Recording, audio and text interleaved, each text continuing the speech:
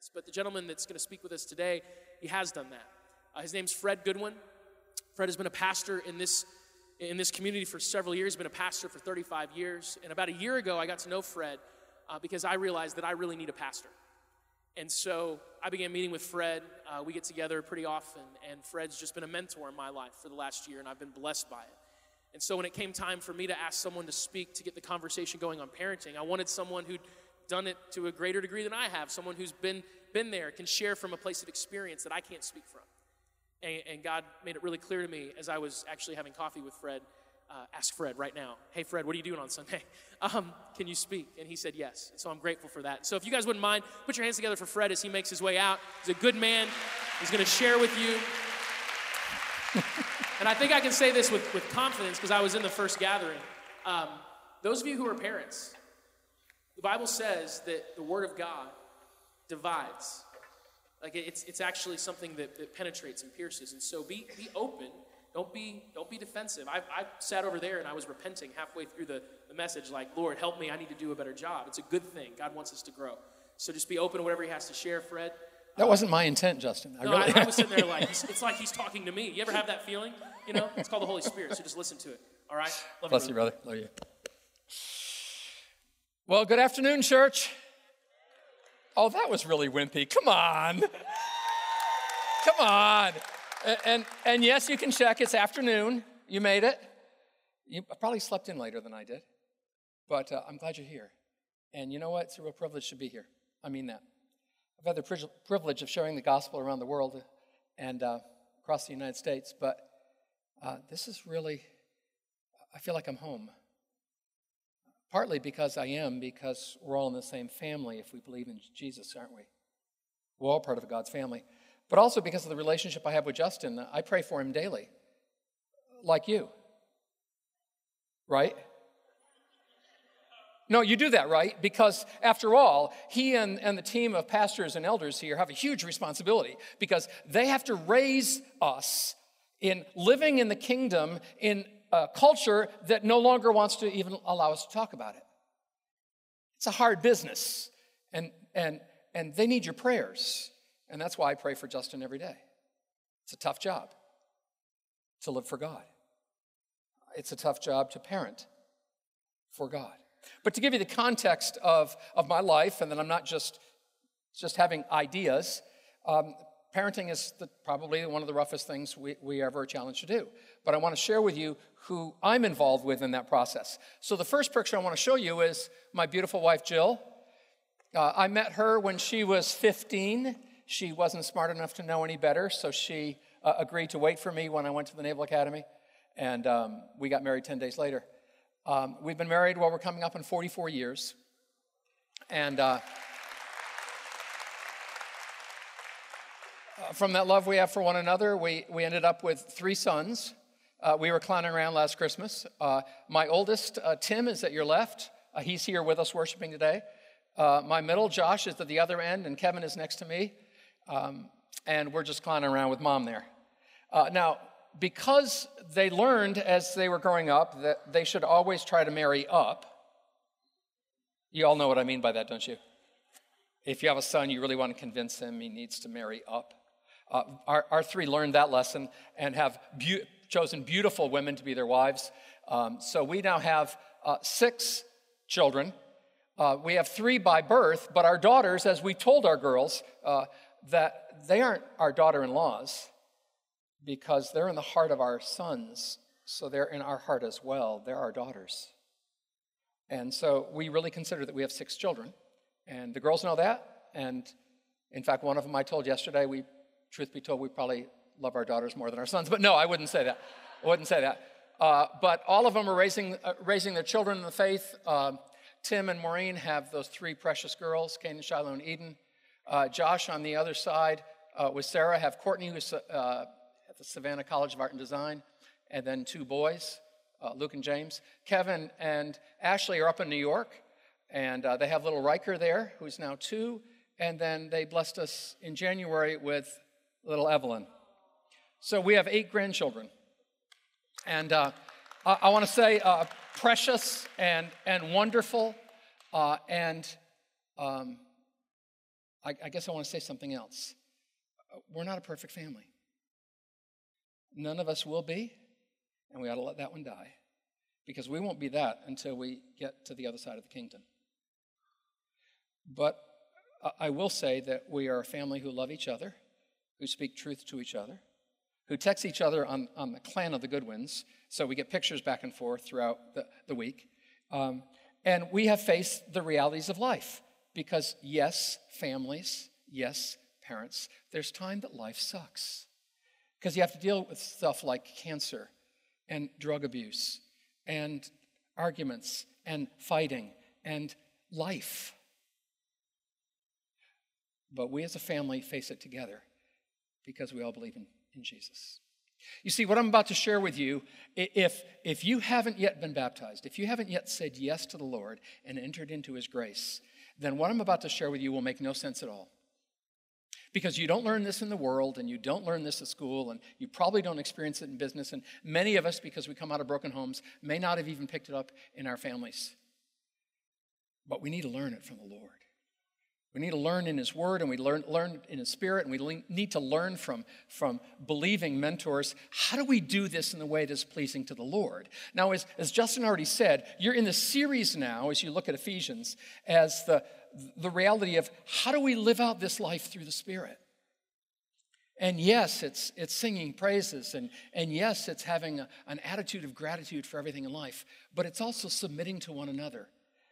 And in Ephesians chapter 6, we're told how to do this. But I didn't even get my wake-up call to understand this. And I was, by this point, already a pastor. But I didn't get my wake-up call until I got home one day when the kids were young. And as a senior pastor, I was pretty worn out. I was feeling good, had a good day of ministry, poured myself out. I got home, was exhausted, and collapsed in my chair. Guys, you probably have never done that, expecting your wife to then take care of you. And I expected her to. Isn't that what she's supposed to do? I mean, I've been serving the Lord all day, you know. And she came up to me with a half smile on her face and said, honey, I'm interested to hear how your day went, but at this point, it really doesn't matter. But I will tell you, I don't need a fourth child. And I need you to understand that when you come through the door after work, you need to be on because you're a dad. And she said, I don't care how long you stay in the driveway. You can pull in, you can sit there for minutes if you need to collect yourself and get yourself together. But when you come through the door, you need to be on. And to be honest with you, I didn't get angry. And I realized she was speaking God to me. This was a word from God. That though I had given my life to the Lord, and though I was serving the Lord, and been through seminary, been ordained, done all that stuff, I still didn't understand what that all meant. What does it mean to be on as a godly parent? But the answer is contained in Ephesians chapter 6. And that's what I want to invite you to consider. In Ephesians chapter 6, verse 4, we are told, fathers, do not provoke your children to anger. Now, we have to be very careful when the Word of God tells us not to do something. And in this particular case, this is a big something. You see, provoke is a mega word. You know, when you look up and do a word search online, you know, might get half a dozen or a dozen synonyms, you know, to help you understand what the verb means. If you look up provoke, well, I stopped counting yesterday at over 120 words. There's a whole lot of things that we should not be doing with our children. Let me give you some of those synonyms of the word provoke. Do not irritate. Do not exasperate. Do not annoy. Do not ignore. Do not agitate. Do not upset your children.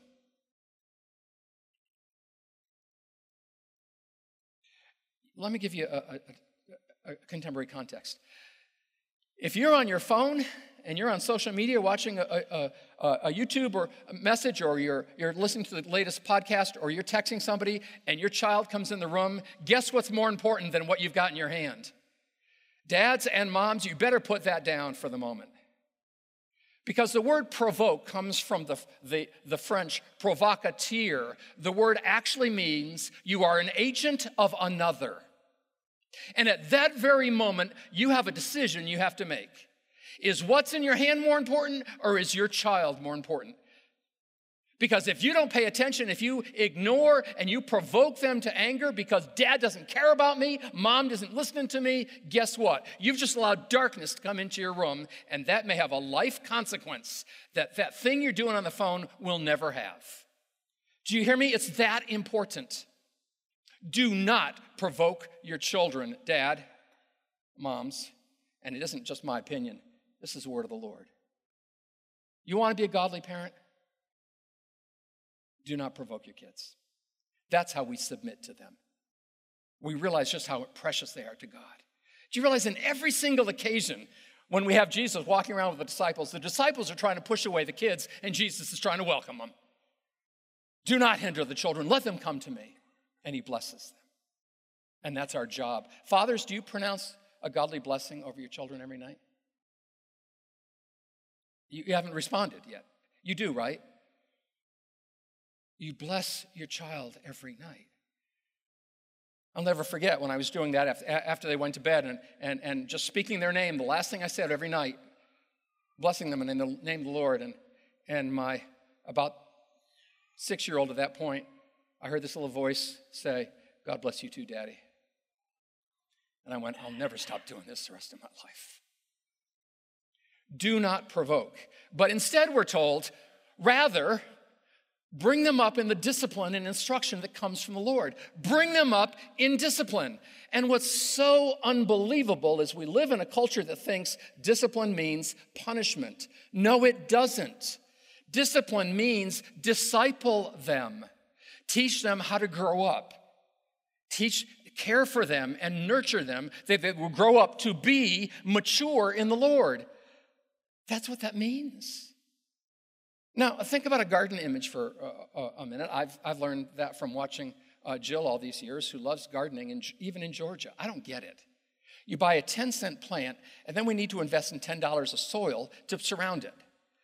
So she has me dig out these big holes. We get rid of all the bad stuff, and then we put in the good stuff. But then she's got all this other stuff that has to be added. And then, of course, all the organic fertilizers, not Roundup, we can't go there anymore. So that's another story. But we do all this other stuff. And then you have to protect them from the bugs and from the rabbits and from the deer. And the fences have to get bigger. And I feel like I have to be a 24-armed guard out there just so this little plant can start to grow.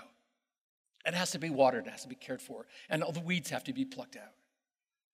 Just so it will become the kind of fruit-bearing plant that she's looking for. Welcome to Parenting 101. It is a daily choice and a commitment to say, I am going to pour myself into my children.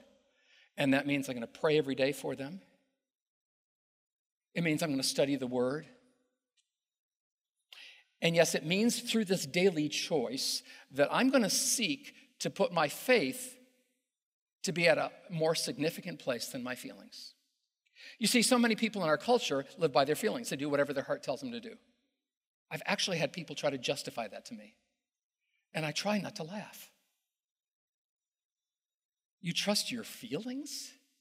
Your feelings are part of your fallen nature. No, something goes deeper when you give your life to Christ. And that's your faith. So are you making that choice to live faith and to pour yourself through your faith into your kids? That is, men, will you model for your children what it is to be a godly man? A man of integrity, a man of value, a man who stands by others, a man who knows he's blessed to be a blessing. Women, will you model what a faithful woman is meant to be? Adorned with the grace of God. Will you do that? See, parenting is hard work. And God demands it of us. You see, in that picture I showed you earlier, it's the constant reminder, and I actually have that picture in my prayer room. I've had thousands of people who call me Fred or Pastor Fred, but I only have 6 that call me Dad. I think that helps to understand the priorities of life, don't you? Maybe you've never made a decision to give up a job, a significant job, an important job, a well-paying job for the sake of your family. But when you do, you realize the blessings that are there from God when you make those kind of priorities in your life. What does it mean to parent your kids? Well, first, it means that you model life for them. You show them what it's like. For example, we have a saying in our family that comes from my dad, and it was, you can't soar with the eagles if you hoot with the owls. Now, in our family, we always hesitate because we're always being reminded we shouldn't stay out too late if we want to achieve anything the next day. But I realized I had to model that, and I have my whole life. Just that one little saying from my dad, because I want my family to learn that too. If you got to be up in the morning, you leave the party the night before. Saturday night for our family is always, oh, Dad and Mom are the first to leave. Yeah, because tomorrow's more important. Sunday morning is always more important than Saturday night, isn't it? Because we're gathering with the body. It's something we just have to model for our families. But it's not just modeling, it's teaching them how to live a righteous life. What does it mean to listen to God? For example, with 3 sons being raised, we were always roughhousing. Roughhousing even to the point of one time I had to go to the emergency room, and she said, what's the problem? And I said, I've just gotten knocked on the head by my 2-year-old. And she said, you need stitches. What were you doing? I said, we were just roughhousing. But no matter what we were doing, during the day or during the evening, there came a time when it was time for prayers. And that meant lighting a candle and stopping everything. Because now we focus on the light, who is Christ. And it's time to pray. It's time to share. It's time to hear a bit of the word. It's time to pray. And yes, it's that simple. You discipline yourself to have times that are clearly God time, Christ time, listening time. And then, of course, they get older. You know, nowadays it's about age 10 or 11, and all of a sudden they're staying up later than you are. But you don't light a candle anymore. That doesn't work. So you say goodnight, and you go and have your own prayers. But I have to admit, I always loved it when our bedroom door would be closed and one of the boys would open the door and say, hey, Dad, just one more thing. Oh, sorry, you're on your knees. And I'd answer their question. They'd close the door back. My first words, I don't think I've ever told them this, was, first word I'd say to the Lord is, yes, Lord. They saw again that Dad is a man of prayer, and they knew I was praying for them. And I pray for them and for their kids every day. That's never stopped. Will you teach them how to make choices, good choices? For example, will you teach them how to serve? How do you serve the family? Well, as I admitted to the early service, I've only learned about in the last year how not to burn toast. There's a little dial. You may not know this. There's a dial I didn't know this. There's a little dial on the toaster, and you can not burn the toast. But anything beyond that, I can handle a bowl of cereal. Anything beyond that, just beyond my abilities. Fortunately, Jill is an amazing cook. Amazing. But you know what I can do to serve my family? I can do the dishes. I can do the dishes every night. In fact, I can do the dishes when the family gathers for family events because I can't cook, I can't barbecue, but I can do the dishes. So the family can continue to mingle and share, and they need to see Dad serving them. Oh, sure, sometimes they come over and help, and sometimes they don't because they're busy in conversation, and that's fine. Because I'm modeling for them and teaching them what it means to serve. That's what it means. Look at what Christ did for us.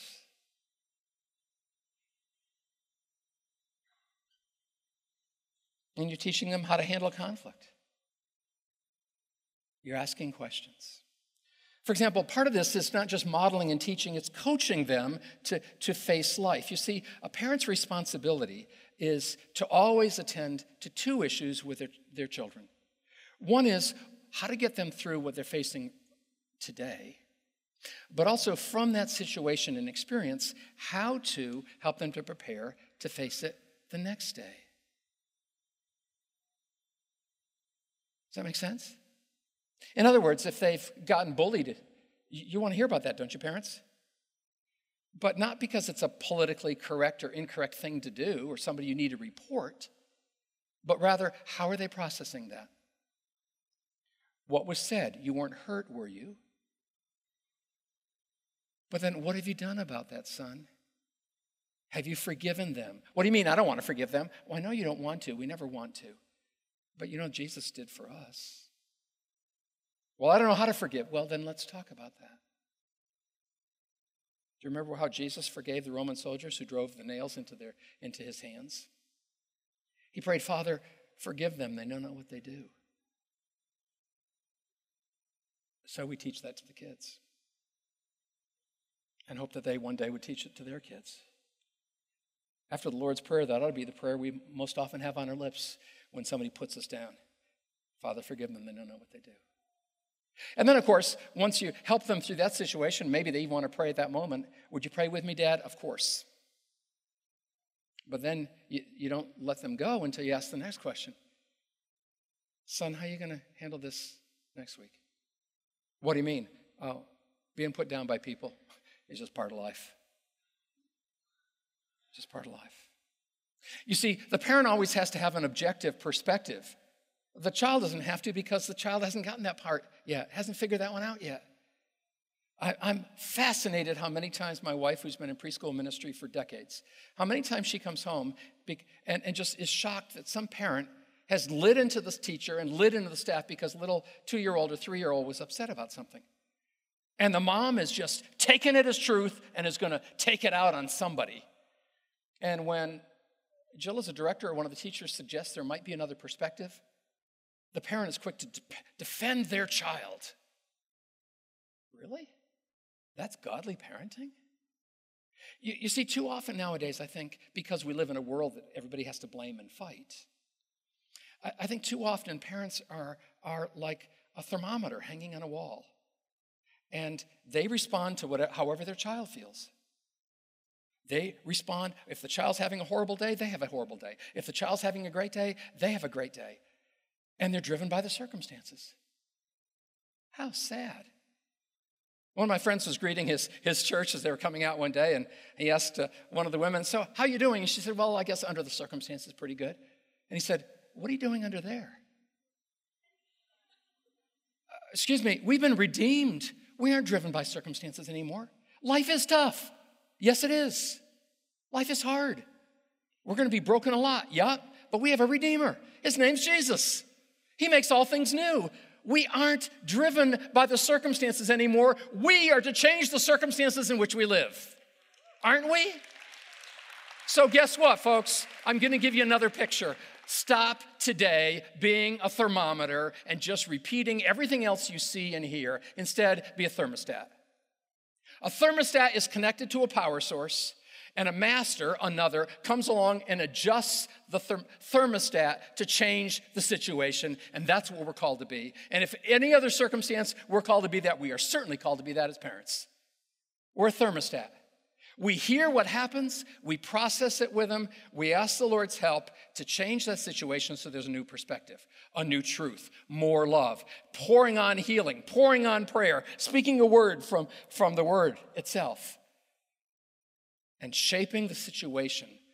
Because what are we doing? We're seeking to nurture our children to be strong. How do we do that? We ask a lot of questions. By the time they get to be teenagers, we certainly don't ask them yes-no questions. Hey, did you have a good day at school? Yeah, and you get some grunt from a 14-year-old. You never ask yes or no questions anymore, not for teenagers. You ask the questions that make them think.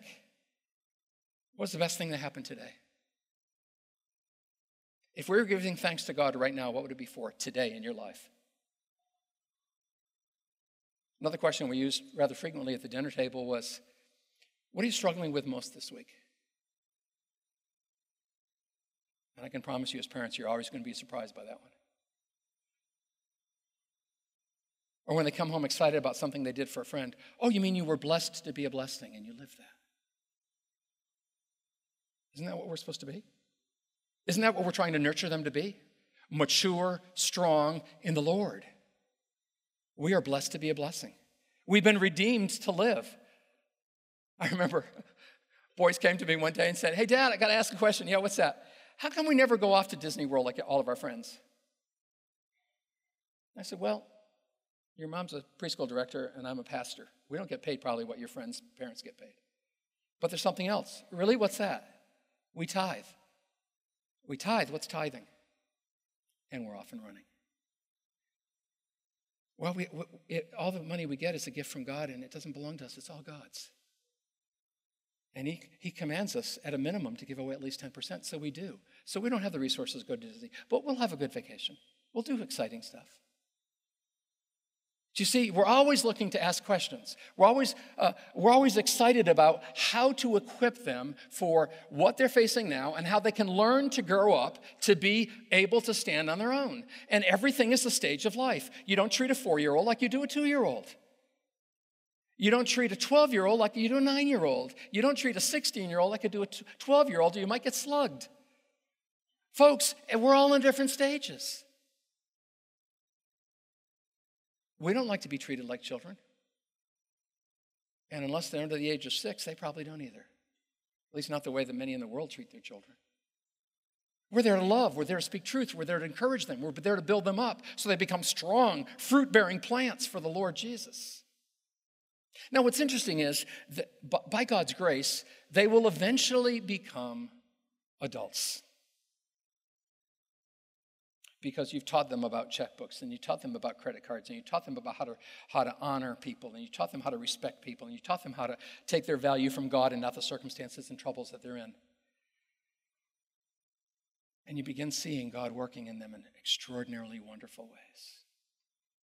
But there's even a sidebar, and I want to mention that, because as our sons were getting older, I sensed in prayer that there was going to be one day a very special blessing for us. And one day, I realized that if we do our work well, each of our children as adults will count us to be one of their close friends. You can't be a friend of your kids when they're 8 or 12 or 16. But one day I believed that I would, if I did it well, I would be a good friend to each of my sons and daughters. And I realized it was all my responsibility to create that and not theirs. Folks, do you hear what I'm saying? That if Jill and I did it well enough, one day they would be grateful for us as we're grateful for them. And they'd want to call just to talk. And they'd want to share life with us. And when the dog dies last night, they want to call us to come and help them. That's what it is to be family. You see, when our kids become adults, it's still modeling, it's still teaching, it's still coaching, but now the view is from the balcony. You're not actively involved in the day-to-day. They have left our family to have their own. We are not their immediate family anymore. Adult parents, get over it. Or parents of adults, I should say, get over it. If your son or daughter have gone off and married someone, they have their family. We're not the immediate family anymore, but we do have a view from the balcony. We know them, and by God's grace, we'll get to know their grandchildren. And how do we model? How do we teach? How do we coach? It's when they ask us for help. When they holler up and say, hey, Pop, can you help? Sure, what do you need? Well, we don't tell them how to live. We don't correct them when we think they're doing something wrong. We keep praying. We keep modeling. And we keep being available. So when they ask questions of us, we're ready to be there for them. Do you know how hard this is? Do you hear how we can't do this without Jesus? We cannot do this because only He, through the Spirit and the Father's care, can change our hearts and minds so we don't get offended when our kids do something that's crazy or stupid. So we keep loving them when we just want to scream. We keep holding them close when we want to just give it up. No. We want to be there for them. And yes, I still do dishes. And I'll continue to do dishes. And I'll continue to pray for every one of them, every single day, until the Lord calls me home. Now again, this doesn't make any sense if you haven't entered into the kingdom. How do we do that? We do that through baptism first, by saying yes to the Lord and allowing Him to forgive us through His blood. and be made new. Because if anyone is in Christ, he or she's a new creation. The old is gone. And that's what we're celebrating right now. So how about bowing your heads with me, and let's pray for those who are about to enter this life that we're seeking to live. Not by our efforts, but by God's grace. Father, we thank you for those who are entering your kingdom today through this act of faith, through stepping out and saying yes to you. And Father, we pray with them as their new family that they would be blessed, that they would be filled with hope and joy and life, and that you would so fill them with your Spirit that they would know they, like us, are new creations. And we pray that this would be day one of an exciting new venture for them as they join us in what it is to be people on mission for you. We pray this in the holy name of Jesus. Amen.